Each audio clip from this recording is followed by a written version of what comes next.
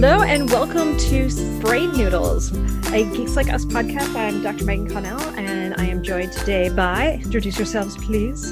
Hello, I'm Dr. Sarah Sawyer. Hi, I'm Dr. Rachel Cowart.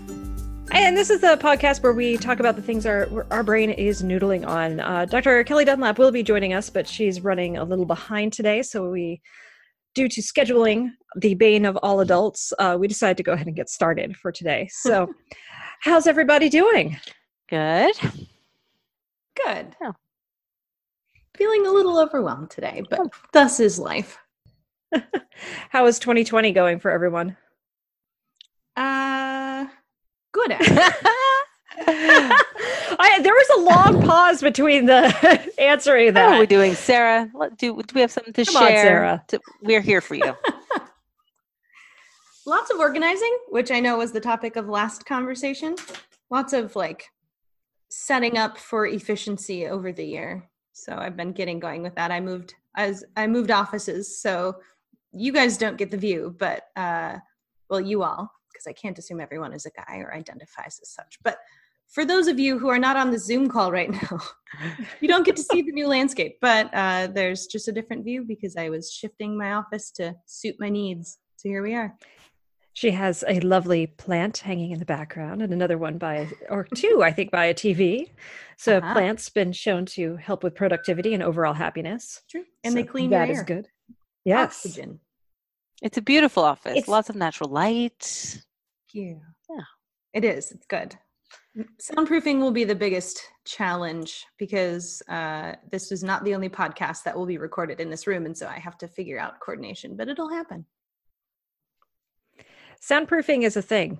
The way I have handled it in my office when I try to soundproof is I hold a large blanket in my lap sometimes. That's good. That doesn't work. Just okay. I was going to say, well, that sounds cozy. Oh, it doesn't work. Never mind. It does sound cozy. No. I was telling Rachel that I was Googling because sound dampening is expensive if you buy it. But I was looking on, of course, the great Pinterest and Etsy, and saw that people have used felt in curious ways. Like they've made felt portrait, like they've taken a canvas and put felt on it in artistic ways to create soundproofing.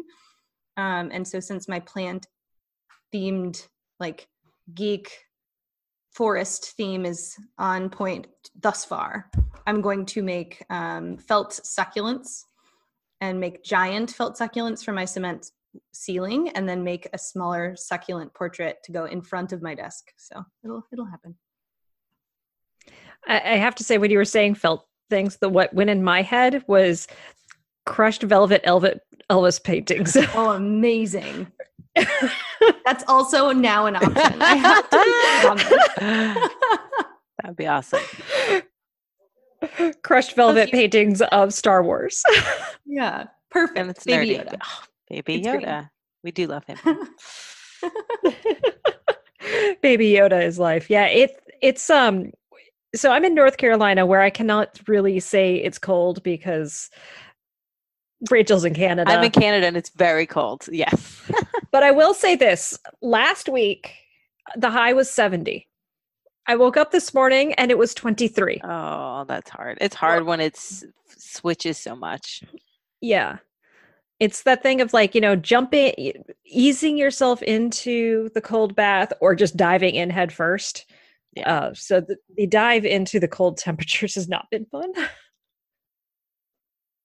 No, it's been very cold here in Ottawa as well for 2020. And we got a lot of snow last weekend, which is beautiful from your house, but sometimes difficult when you have to drive in it. And I also have an electric car, and the range on the battery in the electric car is halved in the cold. So you really have to, I had to take my mom to the airport today. It's better make sure you charge your car. You're not going to make it back home. But 2020 is off to a good start. Actually, I've had several injuries since the year started, and I feel I know. I feel like I'm just going to get them all out of the way now. So first, it's so odd.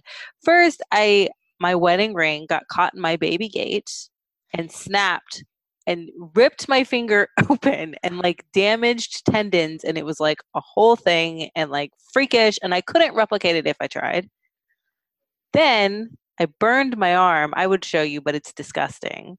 Really, really badly on taking a cookie sheet out of the oven, and it just hit my arm. It's got to be like whatever the most degree burn is. It's that. It's really bad and very painful. I know. And it's like, okay, 2020. I'm not normally that klutzy. I guess I'm just getting like all my injuries out of the way now so the rest of the year can be smooth. I'm hoping.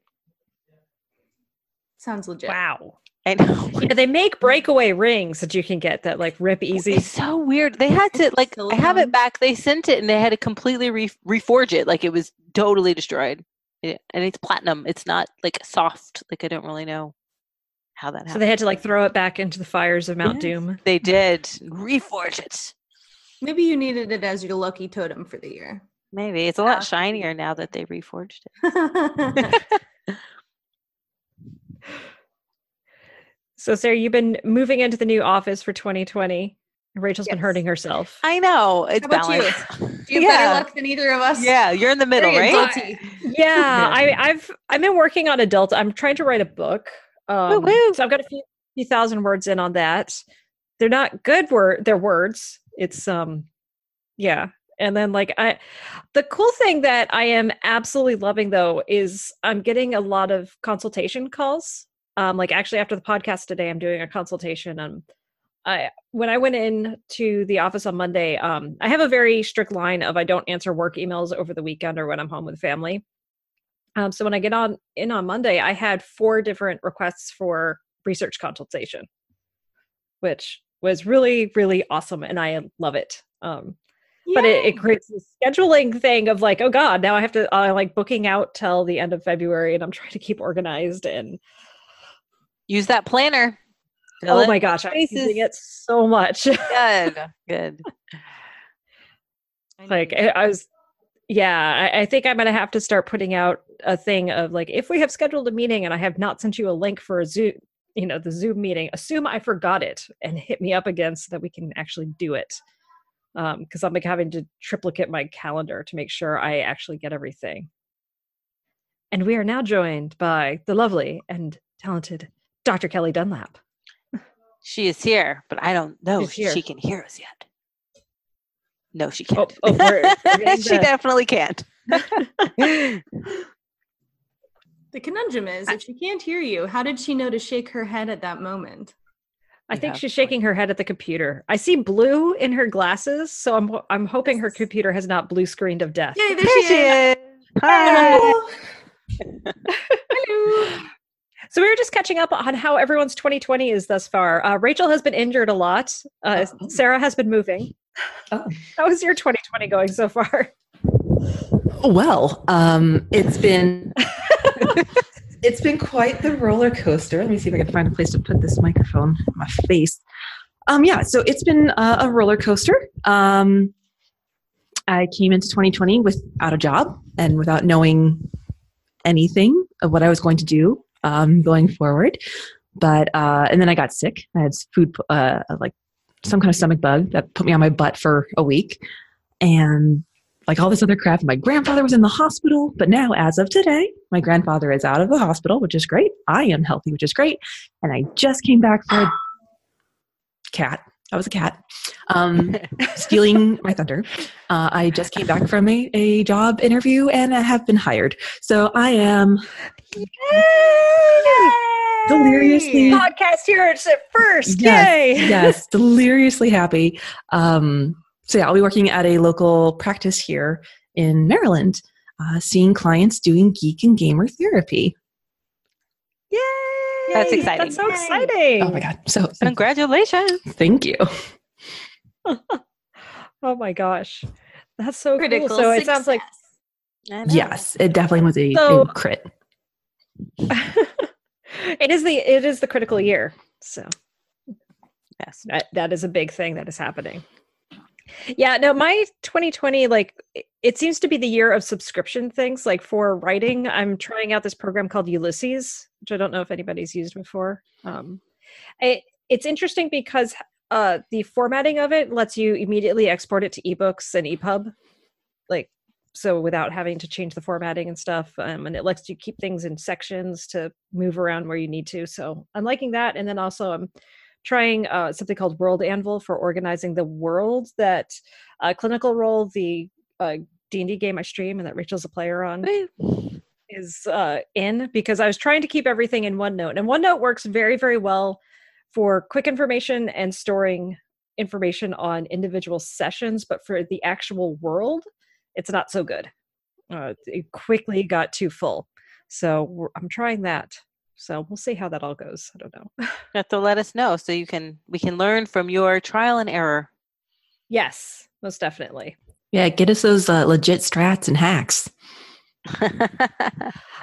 Gonna try. I'm trying to be organized and to do things because there's just a lot. It's good. It's all good, but it is a lot. Wow. It's only January, so we still have plenty of time to organize our lives for the rest of the year. Every day. Yes. Organize.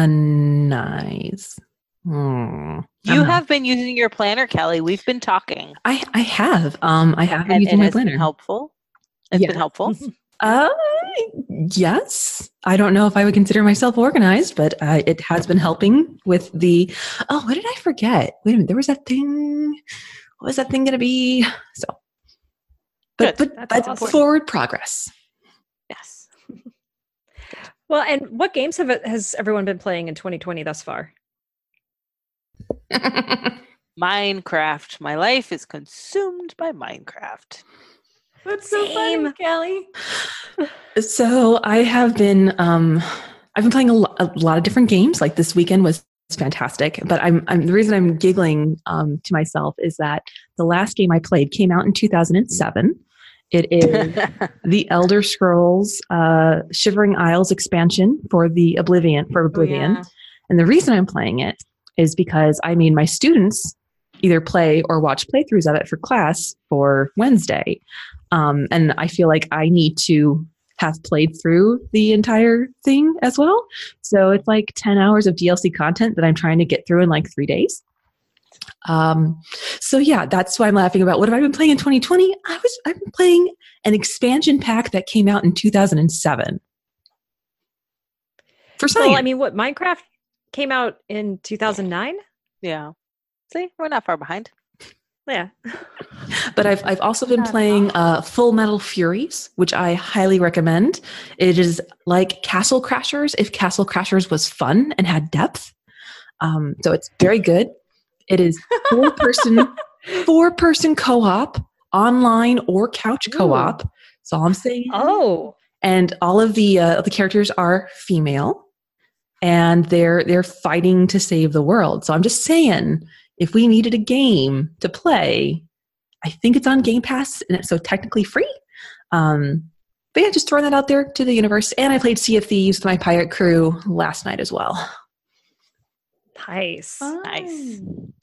I thought we were always comparing games to Stardew Valley. Oh, okay. yeah. Okay. Full Metal Furies is like if Stardew Valley got overrun by the Greek pantheon, and you now need to reclaim it by slaughtering things. And Oblivion Shivering Isles is like Stardew Valley if everybody was a tropey, mentally ill character living in hell. Oh. So they were all Shane. Yeah. I don't know who Shane is. In Stardew Valley. Okay, I'm only like 3 days into Stardew Valley because start romancing Shane. It moves so slow. It's so slow. There's no explosions. I can't even have a dog. Like explosions. You get a dog. Not I get a dog. I can't. Well, not 3 days in. No, but like a week in. That's like 4 more days of just pending crops, guys. I killed a guy in Shivering Isles, and as a reward, I got his skinned hound. Like, just like that. Okay, I'm not sure. First. I see all your faces doing this psychoanalyzing thing. Oh my God, you have a Baby Yoda cup. No judgment. I do have a Baby Yoda cup. Everyone should know. The child. That's mine. And it is official merch from Disneyland, Disney World. My neighbor brought it for me because they know me so well. If it's any validation, Kelly, I have been playing through NG Plus of Persona 5, which is a very weeby JRPG, for an article that Dr. Emery Daniel and I are putting together. So it's not like I'm playing anything super exciting and new anyways. So we're all playing throwbacks and such. I think that game came out in like 2011. It's been a while. 2013 somewhere. Not in the last 4 years. But it's all for science. It wouldn't count for all for science. So these games would not count for like an APA citation of like for accreditation of a CE. Something published within the last 5 years. 10 years. That was the last 5. What? First of all, video games are a unique medium that have their own constraints and own affordances outside of the APA's preconception of what is good. Accurate. Also, there are newer editions of the same games that come out frequently, which Persona is having a new version coming out. So there. Yeah. Well, Minecraft just had the bees update. Yes. Oh my gosh, the bees are everywhere. The bees. Yes. And when for a distinct purpose. I'm pretty sure you can use media anyhow, even if it's more than 10 or 5 years old. Yeah. Sure. If you like identify we'll say that important, such as video games are a unique medium. I can use it. You just need 3 that are more recent for citations. This is a level of nuance that I was not aware of. And I'm wondering if where I was failed in my education, whether I just skipped that day or this was not on the EPPP, let me tell you. APA no, it was not. No, the EPPP, the exception where they can use all of these studies from 1973, but you must know the researchers' names. Yes. Can we have an episode where we trash the EPPP, please? Oh my God. Please. I have some actually legitimate concerns. We can go down that train another day, but I have a friend who her first nor third nor fifth language was English, and she is facing great difficulties as a result.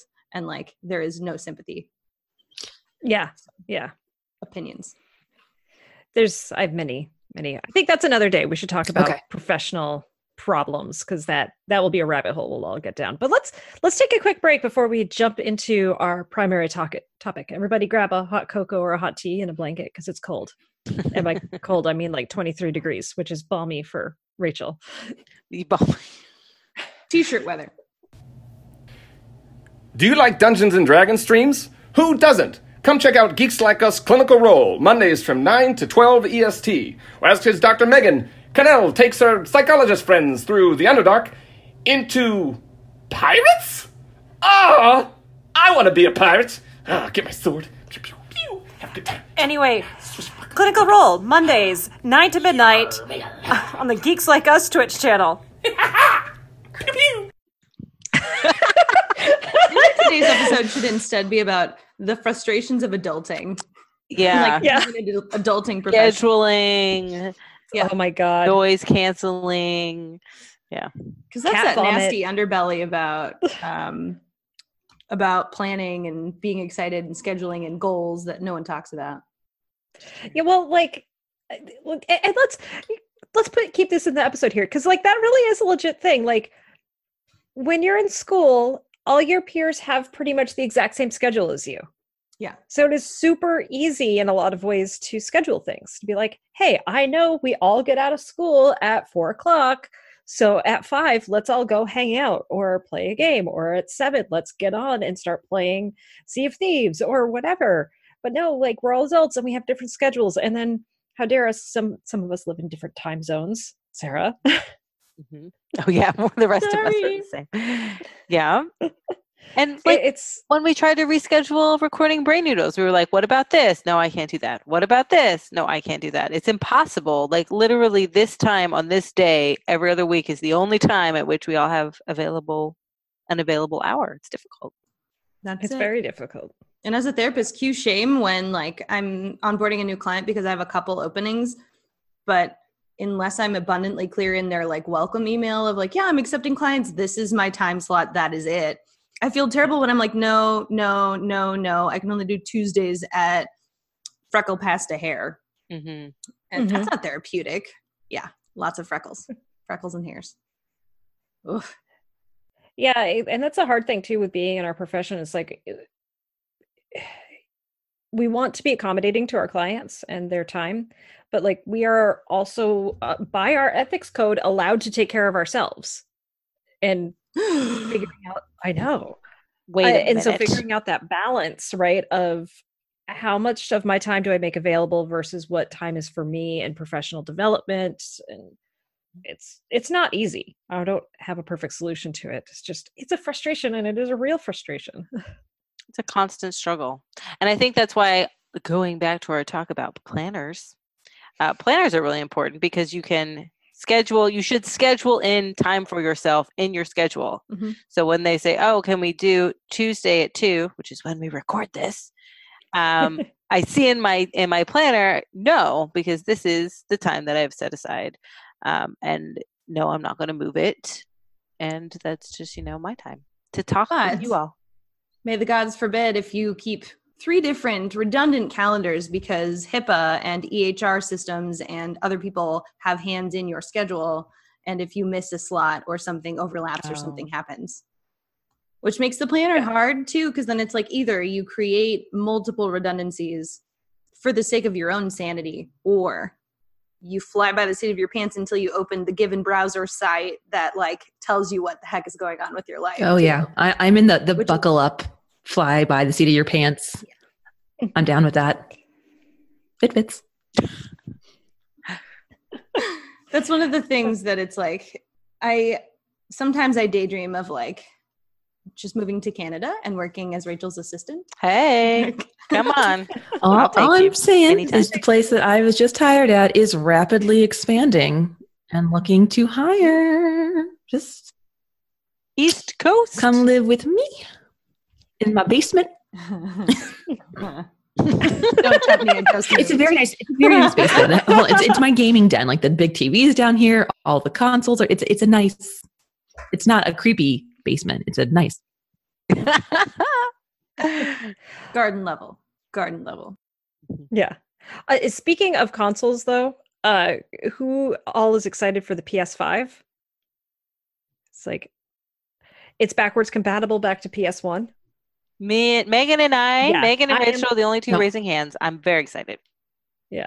I'm Amba console. I am hardcore Xbox fangirl. It's okay. And I like the Xbox too, but I'm just excited because I have some wonderful PS2 games that I love, and I'm very excited to be able to play again. We can put the disc in? Mm-hmm. Yeah. Mm-hmm. Yeah. That's the big thing that they announced is PS5 is going to be backwards compatible all the way to PS1. I'm excited also, Kelly, because then Xbox will feel pressured to do the same. True. Oh, I mean, they announced that the new console will be coming out soon. This year. I think this year. Wow. Next year is now this year. Time, man. Forget everything else. I'm waiting for Animal Crossing. That's all I'm here for. Yes. I'm very excited about that. There's a new Halo dropping this year. Halo Infinite. Excited. Very excited about that. The new Hellblade comes out this year too, ? I believe so. And the Final Fantasy VII remaster. That's where I'm at. That's where my excitement lies. Do you think they're going to include the laugh again? They better. Excited. I'm just looking forward to Breath of the Wild. Yes. 2. I cannot wait for that. On Nintendo. Yes.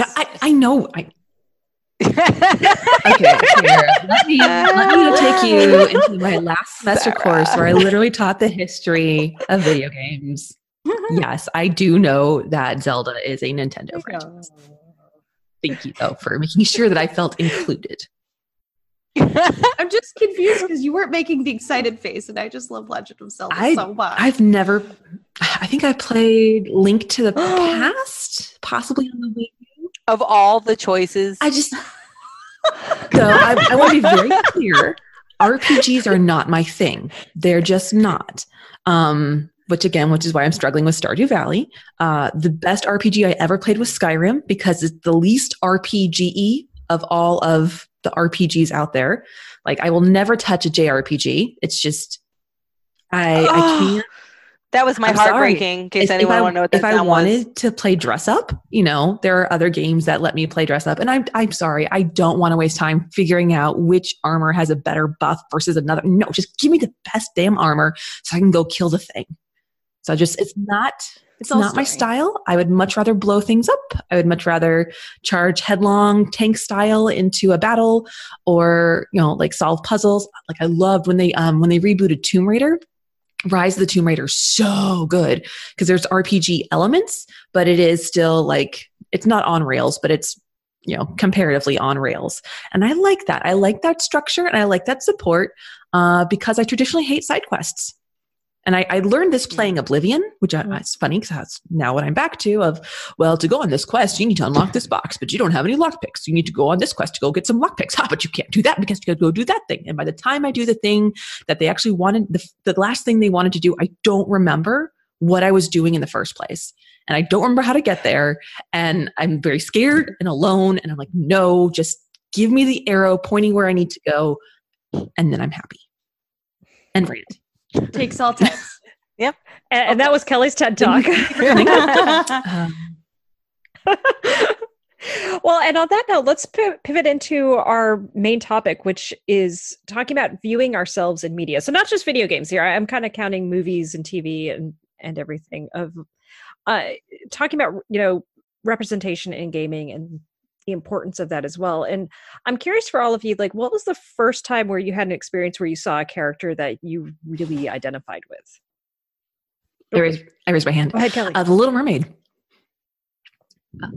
The Little Mermaid was the first time I can remember ever seeing a redhead on TV, which might sound silly, and the angsty fight she had with her dad, I really, really identified with. So much so that, like, literally when I got married, the wedding music from The Little Mermaid is what I walked down the aisle to. Like, it was that important to me. Back then, before it was like, ooh, we're going to do something edgy and steampunk, so the girl's going to have red hair, which is now kind of like the default. Back in my day, The Little Mermaid was released in 1986. 1989. Yeah, it was released in 1989. So I probably didn't see it till I was, I didn't see it when it came out because I was too little. But that was my first time. Like, yes, you look like me. You have similar struggles, like at least in the parental department that I do. My best friend was not a fish, but I was able to let that slide. How about for you, Rachel or Sarah?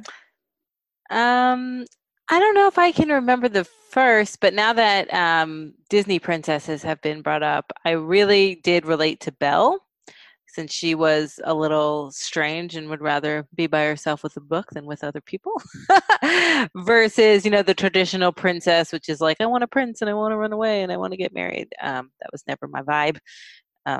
But yeah, and she had brown hair, not a blonde princess. Brunette princesses were much less common at the time. And she clearly has the best dress, that yellow dress. Never forget it. So I would have to say Belle. Disagree. Well, to each their own. I will keep Belle. No. I mean, like, yes to Belle, no to the dress. That's all I'm saying. Oh, really? I would say I'm not shocked, but I'm not shocked. No. And what about you? This checks out. I would say there's two levels of feeling seen, like feeling represented. Mm-hmm. One was like Belle / probably Jasmine, frankly. More of the, although foreshadowing into the rest of my life, I didn't realize how accurate that would be. But of that, like, do the thing, be the proper whatever, don't like be wise with your choices in life and follow the rules versus like being her own person. Mm-hmm. And I've always been very like my own person. But then I feel like when I was in my formative teenage years, there was a new level of being seen, which I'm still trying to determine when like I felt like a character was there, but I feel like that experience was qualitatively different than watching a cartoon and identifying your hair matches mine. Yay, we're the same. Like, not to minimize that experience either, because that's so important, but like also emotionally versus like physically, it feels complex. Mhm. How about you, Yeah. Megan? This is going to be odd, but like the first one that popped into my head was the unicorn character from The Last Unicorn. It's been like 3 episodes since we talked about The Last Unicorn, so I'm glad you brought it up again. True. Required. It's one of those movies, like it stuck with me so much, and just her struggle of trying to figure out where she fit in and how she fit in, and being part of one world but not really fitting there, but also not really fitting, then getting the world back that she belonged to, but now no longer fitting in that world completely. And to that end, like that was where Belle is the princess I identify with the most, of always feeling slightly out of step with the world around you. And it was just, it's so freeing to have like these different characters that kind of represented me. And I think like though the first time like I can ever remember like on a conscious level being like, this is me, was the music of Tori Amos and Alanis Morissette specifically. And having that moment where I'm like, oh my gosh, these people are singing songs that speak to my soul. And then like walking around campus listening to them on my Discman because I'm old as hell, and having this moment where I was like, oh my god, wait, it's like a 1 in a million chance that you're going to become famous enough to mass produce CDs and write these songs. And if these 1 in a million people can write an experience that is so close to mine, lots of other people have to have this experience. And realizing that there were more people like me out there, I just hadn't found them yet and connected with them or asked the right questions of the people I knew. And that was a really interesting and kind of defining moment for me.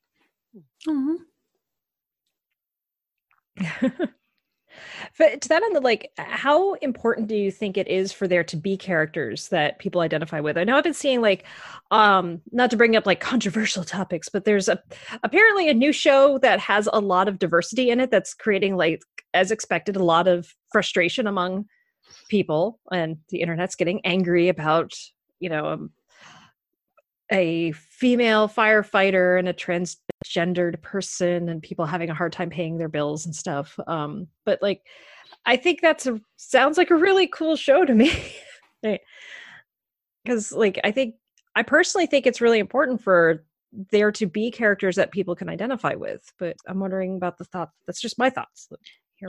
Representation in the media is incredibly important, especially as children, seeing yourselves represented, seeing that there are more people like you, seeing Ariel, seeing an angsty redhead, seeing a princess that doesn't want to be a princess that doesn't want to follow the rules, whatever it might be, different genders, different ethnicities, different abilities and disabilities, different family makeups, seeing adopted families represented, for instance, child and adoptive family. You don't see that very often, and that's incredibly common.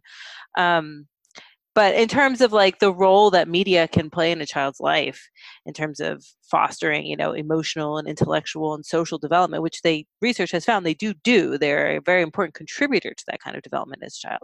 Seeing yourself represented not only increases the ability that they will touch you in some way, influence you in some way because you can relate, but it also opens the doors, to possibilities. Like if you are a person of color and you've never seen a person of color be a ballerina, talking about, what's her name, Misty Copeland? Like Misty Copeland becoming the principal ballerina was a huge deal for that exact reason, because girls everywhere were like, oh, the main role in the Nutcracker isn't just for white, blonde ballerinas. Anybody can do that. I think it's so important. I always think about the story that Nichelle Nichols, who played Uhura in the original Star Trek, has talked about, of like one of the very first times there was a fan who was a little girl, like a little African-American girl, and went up to her mother and said, "Mommy, there's a black lady on TV and she's nobody's maid." Like that, just like, it gives me all the warm feels that I don't think anybody takes the media as the God's truth. Like, you can only be what the media says, but it does make a huge difference when you can see your struggles represented, when you can see, someone that you identify with, either because they look like you or because they have the same difficulties you do. Because that gives us, it's basically telling a story, and we like stories. I know Megan, I think, is writing a whole book on how our brains like stories. And I think it gives you possibilities and avenues. I think it's not in media, but I guess technically it was, but the first woman in space. Like, holy cow, a woman can be an astronaut. I think that's something that we all, we know, but until you see it, like I know it's possible for the US to have its first female president, but until I see it, there's a disconnect there between something that's possible and something that is.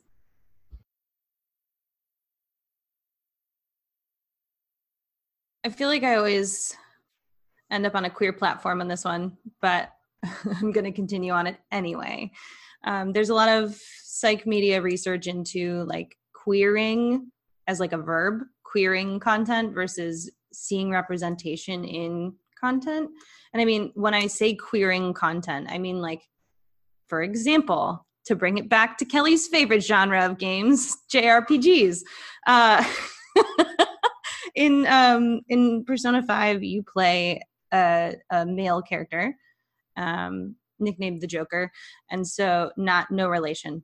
It's completely unrelated to the movie or the DC canon. But you play Joker, and he gets to pick who he wants to date and get close to, all female candidates. And so technically, as a queer woman, female identified person, I can queer the game by dating the girls.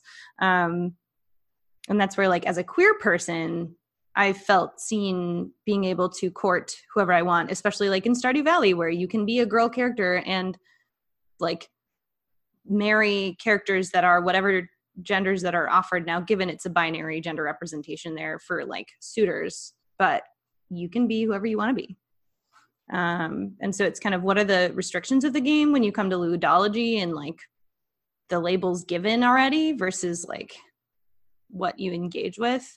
So as queer representation goes, I think it's really vital, especially for people trying to figure out, like, or not trying to figure out, but just even understanding what it is to be whoever you are and accepting that and exploring that within yourself. Because like for my own journey, I didn't have much exposure to queer content until I became queer, and then I looked for it and I found it. But like it wasn't in front of my face. I never saw it as an option.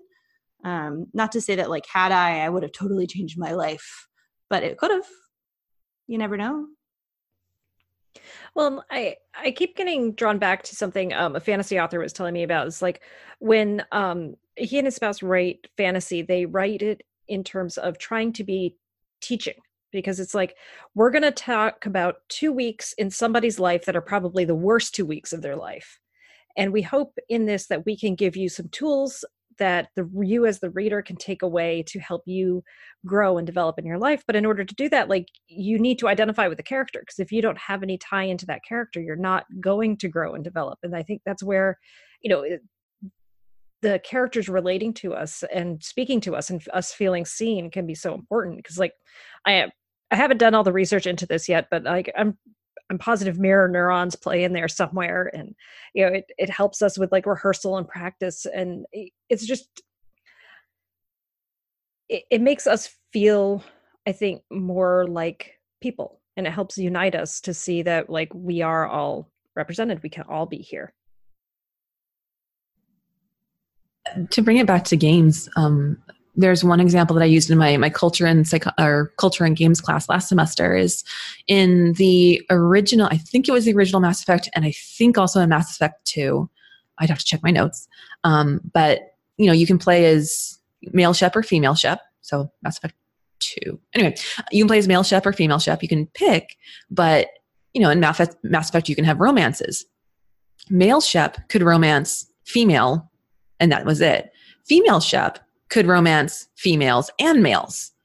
And so there's this moment of like, well, wait a minute, why can't male Shep romance other men? Like, you can romance aliens. And so there's this idea, this kind of this rhetoric embedded in the gameplay mechanics that, male and female relationships are fine. Female and female relationships are fine, probably because the game was made by all men, and like, oh yeah, lesbians hot, or, whatever it is that they do. But this idea of like, a man romancing a man was just not something that ever came into the designer's mind, or if it did, they said no to it.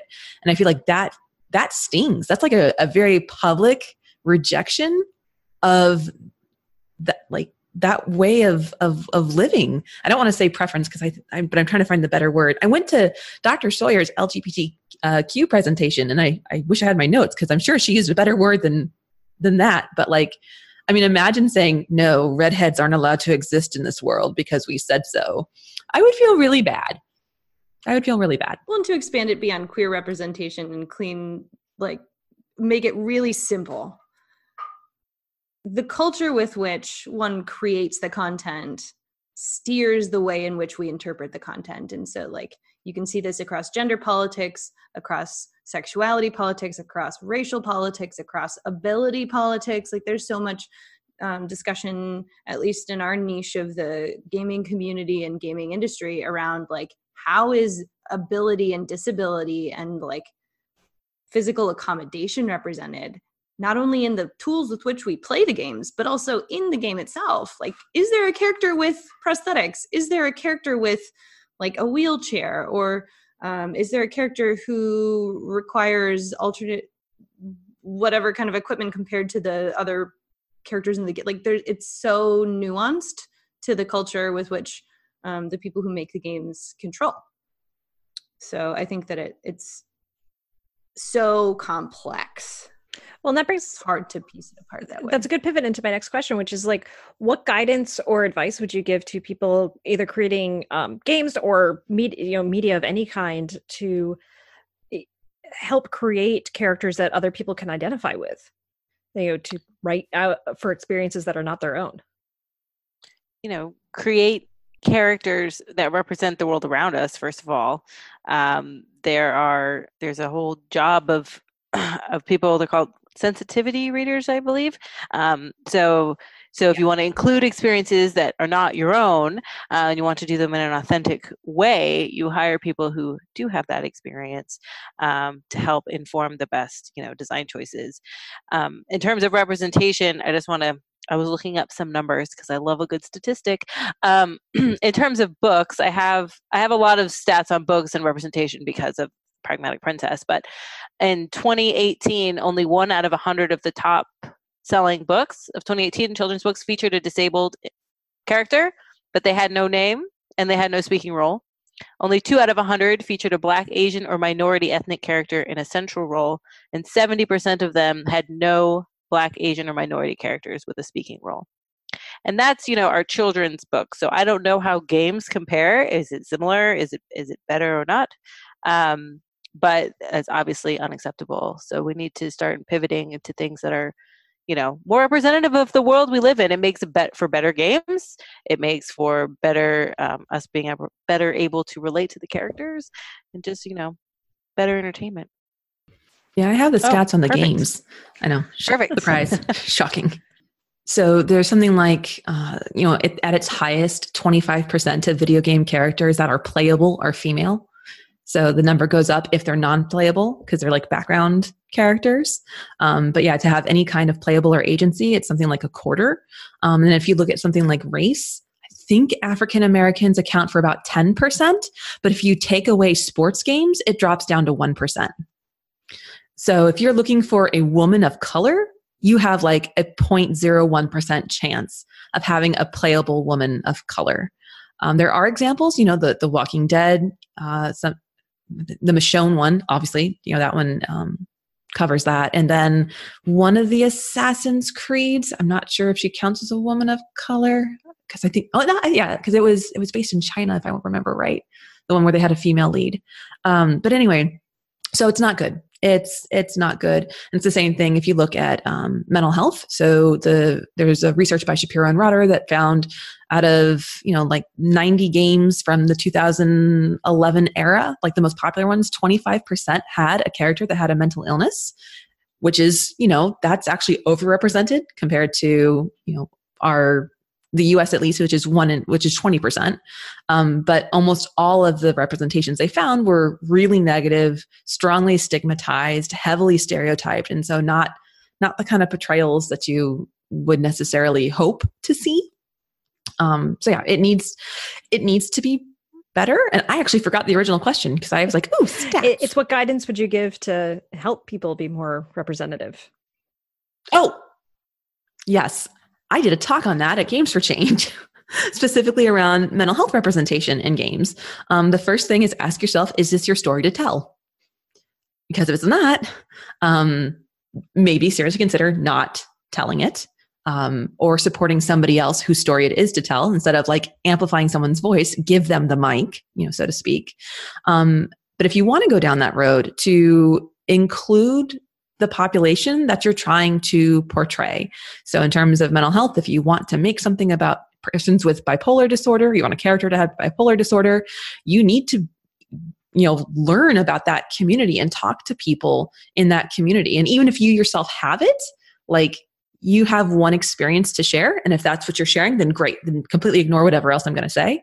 But if you're trying to make something that has a broader appeal, then you do need to talk to several people and to get their experiences.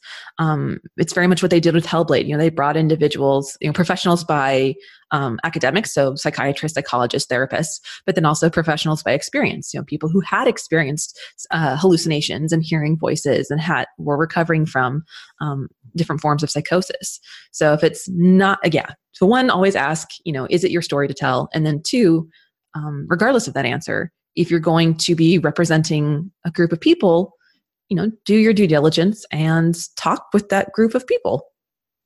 So I would say that I absolutely concur with Kelly that you need to consult, and then consult some more, because fandoms are pushing back and saying not only is it important to have options, so like for the player character, it's important to break the rules a little bit that have been previously structured, where it's like a dude who can date girls, and mix it up.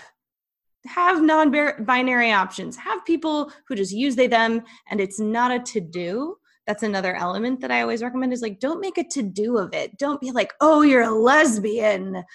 But then also there's like erasure and cultural reinforcement of like bad, weird, don't. Because like, okay, so in my, to give you a baby sample of my talk from the other day that Dr. Kelly Dunlap attended, Autostraddle, a lesbian blog community website, they're a big organization, did a study on media and found that between the years of 1976 to 2016, only 16% of relationships represented that were queer were successful by the end of the show. So it's important to be able to acknowledge that, like, not only should they exist in the game or the content, but also like, don't make them part of the plot twist, and don't make them die right away, or like don't make them sick and that's what makes them a lesbian, or that's what makes them like non-binary or whatever. And then also like, I would say when you go about representation, a really great TED Talk to watch to kind of understand the point that I'm trying to make, instead of me going on a tirade, is to watch the TED Talk called The Danger of a Single Story. It is about how if we see people as a stereotype and we lean on those stereotypes or our previous understandings, that it can be really dangerous, and making assumptions, it does what the word spells out. So trying not to do that. Yeah. Well, and one resource I would point people towards too, I just learned about this one recently, is called Writing the Other. It's a collection of classes on writing experiences from perspectives that are other than your own. And I got one of their books called Writing the Other. And I actually really appreciated this. So one of my background pieces is I'm from Maine. And one of the authors of this book is too. And they were talking about like bad representation and not doing your research. And it was the story that they were reading about that took place in Maine. And it was a Maine lobsterman who was best friends with a owner of a bed and breakfast from New York who was gay. And she got so mad at that because she's like, no Mainer would be best friends with someone from New York. and it's so true. It's completely true. Like, honestly, in Maine, we don't care about sexuality all that much, but we care about what state you were born in. And if it's not from Maine, somewhat related is I remember when the show 24 was on. Mm-hmm. And of course it takes place in Washington, DC, which I know, I live here.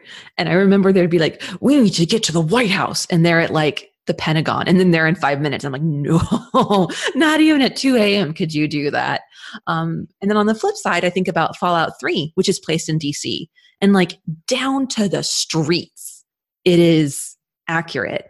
And it just is like, you took the time and you took the care. Like if you say it's going to be a thing, then do the thing, which I know is not super articulate. But they did the same thing in Sony's Spider-Man, where New York was very well done.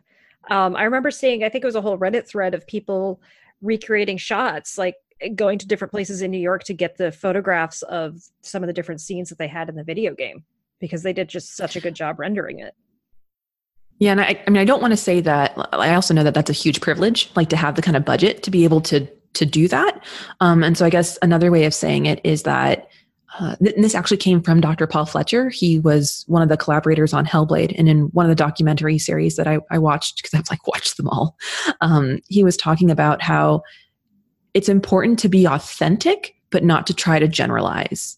And so this is specifically for, Psychosis and Hellblade, and authenticity would be like, yes, hearing things and hearing voices, seeing hallucinations. It can be very scary. Like we don't, if you tried to have a game about psychosis that was all like puppies and rainbows, like that wouldn't feel, at least in my understanding, as someone who has never experienced psychosis, that probably wouldn't feel authentic. It'd be like, wait, no, this isn't the puppies and rainbows. This is something that can be really scary. But at the same time, they're telling Senua's story, and it's not going to generalize to every single person who's ever experienced psychosis. And I think that goes back to what Sarah was talking about, of the danger of one story. We see that happen a lot when Depression Quest came out, is there was a lot of pushback for, many, many reasons that I don't want to talk about, because then Voldemort will appear. That was one person's experience of depression. And she was, Zoe Quinn and that team was very clear, like, this is our experience of it. But then that became the depression game. And I think we see something similar with Hellblade, this is the psychosis game. And I think there was a Kotaku article about, what Hellblade gets wrong about psychosis. And that article makes me so mad, because the idea that one game could capture every facet, like there was nothing wrong with that game in terms of I think its portrayal was perfect, because that was her experience. And that was what the creators intended, to be authentic, but not to generalize. And so the answer to that is not to try and make a game that is all things to all people, because we know that's impossible. That's an impossible task. But what we need are more games that speak to different types of those experiences. We've definitely seen a ton more games come out after Depression Quest. There's Actual Sunlight, which is another one that's really common. What Remains of Edith Finch definitely touches on, it touches on psychosis and depression and anxiety and the whole pantheon of mental disorders.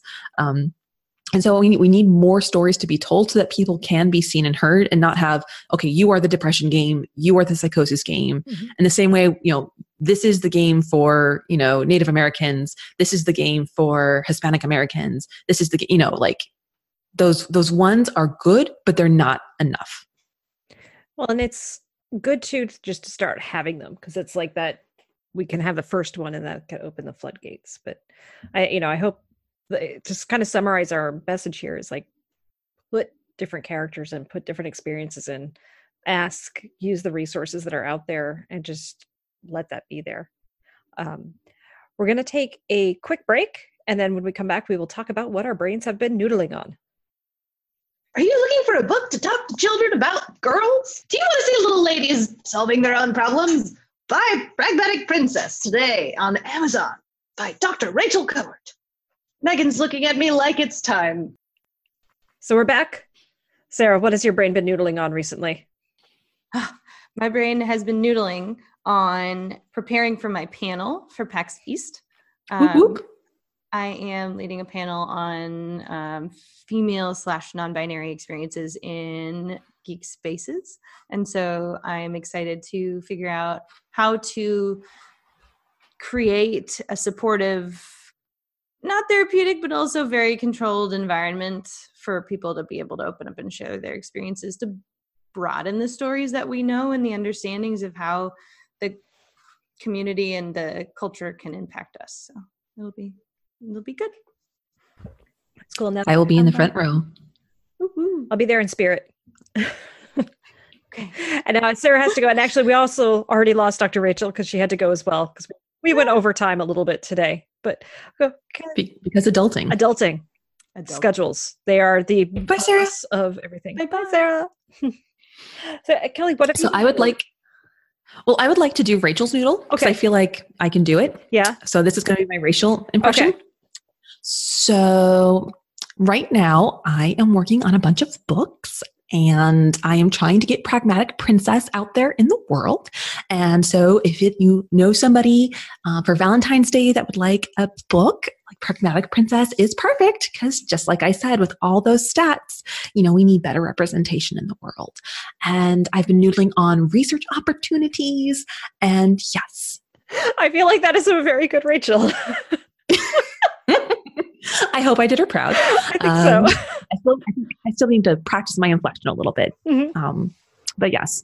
So my brain has been noodling again since the semester is going. It is all about games and psychology. I'm teaching the psychology of games, and it's a brand new course. I haven't seen really anybody else's syllabus that's done something like this before, especially in the way that I'm wanting to use it. So I am scrambling my brain to figure out, okay, how do I get in lecture and discussion? And I think it's really important for my students to actually play games during the course. So trying to figure out the logistics of getting different games. Some are PC, some are Mac, some are Xbox, some are PlayStation, trying to get this all to work has really been a challenge. And yeah, and I guess the other thing would be just, now that I officially have a new job, there's a shift in, planning my days, and I'm excited about the opportunities that will come this way. So I'm thinking about, getting back into practice and what books do I need to reread because it's been a hot minute since I've been in practice. And just kind of thinking about the, as we would say in games, the opportunity space that is out there for those things. There's a lot. And how about you? Yeah. Well, games. So I just got this game. I'm holding it up, which is so effective for a podcast, of course. But are you familiar with the comic Cyanide and Happiness? Yes. Big fan. So this is their second game called Trial by Trolley. It is the trolley paradox. So those who are not familiar with it, you are controlling a trolley and it is out of control. And you have to choose a direction that you go in. One direction will kill some innocent person, but the other direction will go into a crowd of people. And which do you choose? Yeah, it's usually either a pregnant mother, one pregnant mother or one infant, or a group of 5 adult to elderly people. Yeah. It's never a good choice. And so this one, you get to stack the tracks. So on the cover they show, I believe this is Nickelback on one side. Poor Nickelback. A peaceful protesting white supremacist on the other. But you put... That's an easy choice. Yeah. But you put things on the tracks that are, they have innocent cards, which are things like, here's a little puppy and a kitten who are best friends, and some kids playing in a pool. But then you put evil things on the tracks as well, like actually Hitler. And then teams get to put things around, little thought bubbles above the head of these kids are going to die in 2 years anyway. Wow. To try and stack the decision of the person who's controlling the trolley. And it's one of those a little bit horrible games, but also sort of interesting to see the debate skills and what people end up going for. And I guess knowing your audience too, because anybody who knows me, that if there is a dog on the track, it does not matter what is on the other track, because nothing is going to hurt that dog. Yeah, and it's a cool game because it's a team game, but you keep switching teams every turn until everybody has had a chance to be the judge to decide which way the trolley is going to go. So I'm looking forward to playing this. I'm going to need to have some people over and to play it, but I'm excited about it. I think it's just kind of I like these sort of ridiculous games that are funny, but also can kind of open up broader conversations and thoughts. So. Yeah, absolutely. I don't know. I was actually thinking, I guess it's another noodle. I'll just throw it out there. Sure. I was thinking about you, Megan, because I started my very first D&D campaign this past weekend, we're meeting every 2 weeks. Oh my God. And I wanted to share that I was like, okay, I'm going to not be me. I'm always a tank. I'm always a heavy. I'm always the stabby stab. I am going to be like a peaceful, I told the DM, I want to be a therapist. I want to be a therapist bard. That's what I want to do. I want to help people and I want to like do good. And what ended up happening is now I use my psychic powers to like murder people. And like, I didn't want to do that. And I tried to make a good character and I still ended up as like a psychic murderer. That stuff comes out anyway. Like, that's just like our stuff can't help but come out. Like, I wanted to make a super impulsive, like, do whatever the hell they want bard, but like, I ended up still being the character giver of the whole group. It can't help it, but it's fun. Like, it's so fun. And bards are amazing. Like, they are the best class. I am very excited. I've never played a bard before, so I'm a Calanther. Oh, I don't know how to pronounce it either. I know what you're. Rise of Eberron. Yeah, it's the Dream People. Yeah, yes. Yeah. Because I'm like, ooh, okay. I don't know. I don't know how they're Kalashar, sure, something like that. Yeah, like okay, psionic. That would be sense because then I could be like a really good therapist. And so I'm excited for that to go forward and have a campaign that actually like. Because I've done a couple one-offs. I did a one-off with you at PAX Unplugged. Unplugged. Yeah, yep. Unplugged. And I did one with Tony a couple years ago, but it was just like character creation. So I'm like, I'm ready. Oh, that's so exciting. I can't wait to hear more about your campaign. I have discovered that. So I'm like this super like emotionally attuned character. And everybody else in my party is like an emotionally stunted, unavailable like cyborg. So that'll be an interesting dynamic. Oh, that's going to be fun. You're going to have so much fun. It's so awesome. Looking forward to it. Yeah. Well, we will wrap up for this week. We started off with 3 and then we ended with 2, but we were 4 at one point. We will be back in a couple weeks. And one of the things we want to start doing is send us your noodles. So listeners, if you have brain noodles, send to geekslikeus@gmail.com or tweet at geekslikeus on Twitter and let us know the things your brain's been noodling on and the different problems you've been having. Try to keep it to around 30 seconds if you can. Just do quick little noodles and we'll try to start including those in the show. Anyway, thank you all, and we'll see you soon. Bye. Bye. Brain Noodles is a production of Geeks Like Us. Your hosts for this podcast are doctors Megan Connell, Kelly Dunlap, Rachel Cowart, and Sarah Sawyer. Music for this podcast is The Life of Riley by Kevin MacLeod. Audio edited, mixed, and mashed by Amelia Herbst. Follow Geeks Like Us on Twitter at G33KS like us. That's at G33KSLIKEUS. Until next time, keep noodling.